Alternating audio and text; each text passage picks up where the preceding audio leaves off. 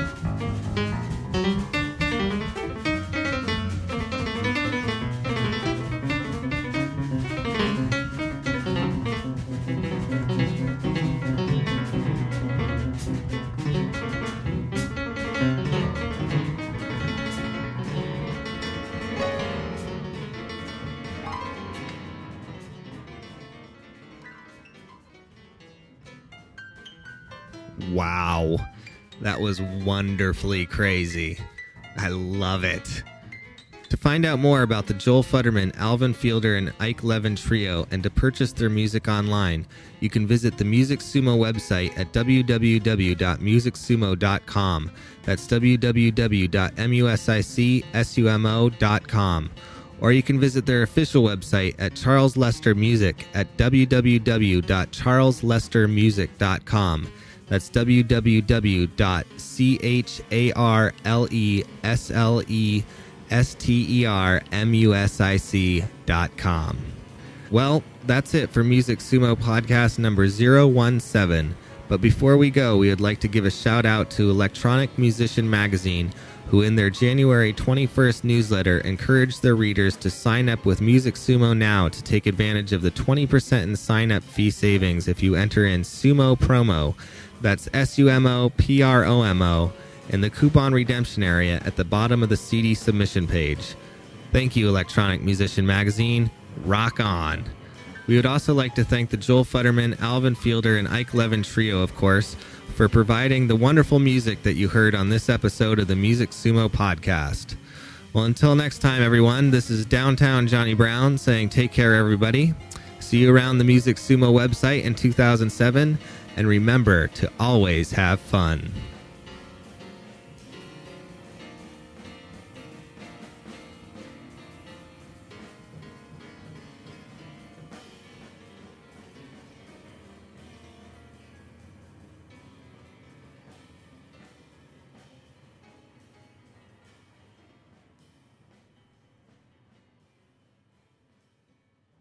This has been another Music Sumo podcast.